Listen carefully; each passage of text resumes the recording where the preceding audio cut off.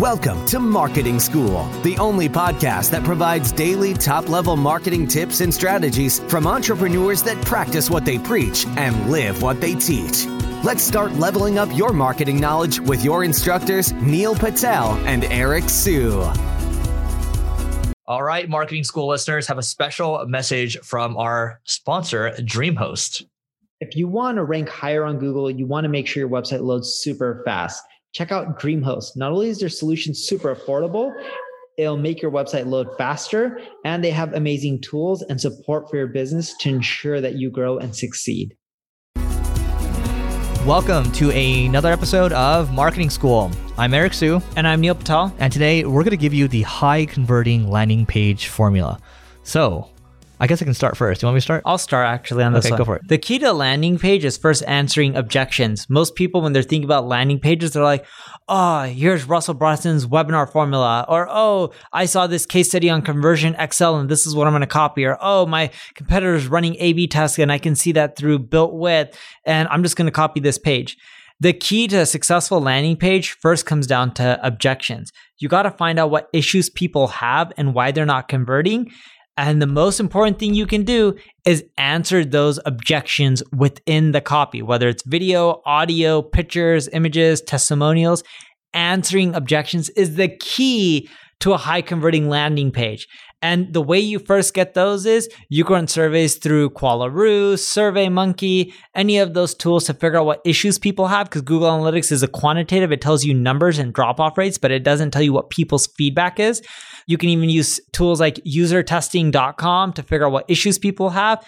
Then once you have that, now it's time to create that high converting landing page. So let's go into how they can create that high converting landing page once they know the issues people have and what they're answering on the page. Which is a big piece. If you don't understand the objections and you don't figure out ways to frame around it, that kind of goes into the content that you're creating on the page. But first thing I would share is we talk about headlines a lot.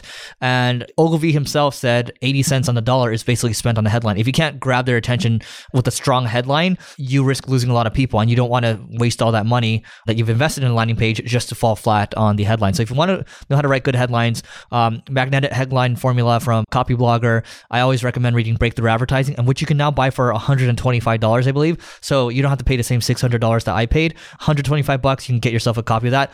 That book will make you money many times over. Yeah, and when Eric's talking about 80 cents on the dollar spent on the headline, it's true. So there's a fact that 8 out of 10 people will read your headline, but only 2 out of 10 will click through and read the rest.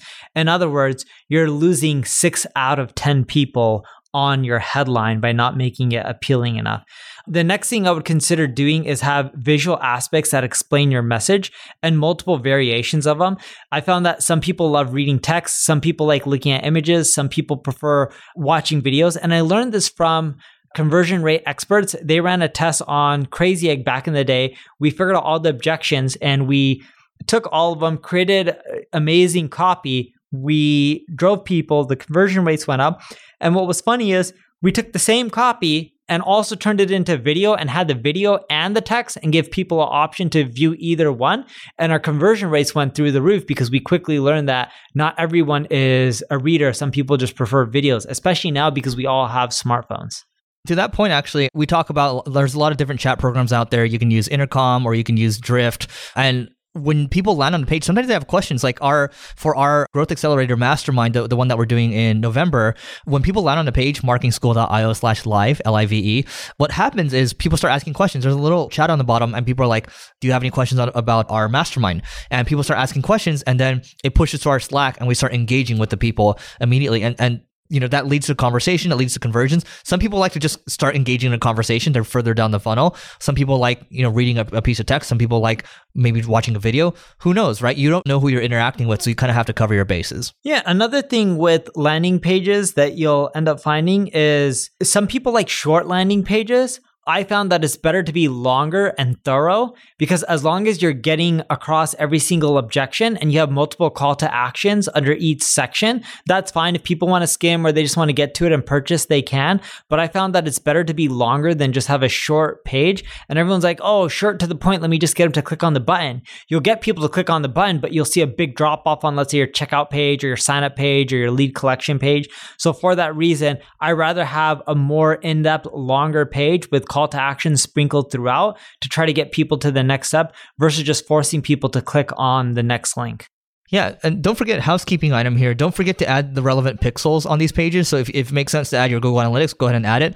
But you probably want to add your advertising pixels on these pages, and then maybe the thank you page too, because then you have a sense of where they ended up in the funnel, and then you can market to them accordingly. Because if they didn't buy and they watch something, maybe there's a good chance for you to retarget them and then get a better cost per acquisition at the end of the day. So that's kind of table stakes. And a few things, I'm just going to start rattling off tactics that can boost your conversion rates. Exit pop-up, easy win. If someone's going to leave, might as well try to get them at a last-ditch effort. You can have a top bar that scrolls. That's a great way to draw people's attention to wherever you want.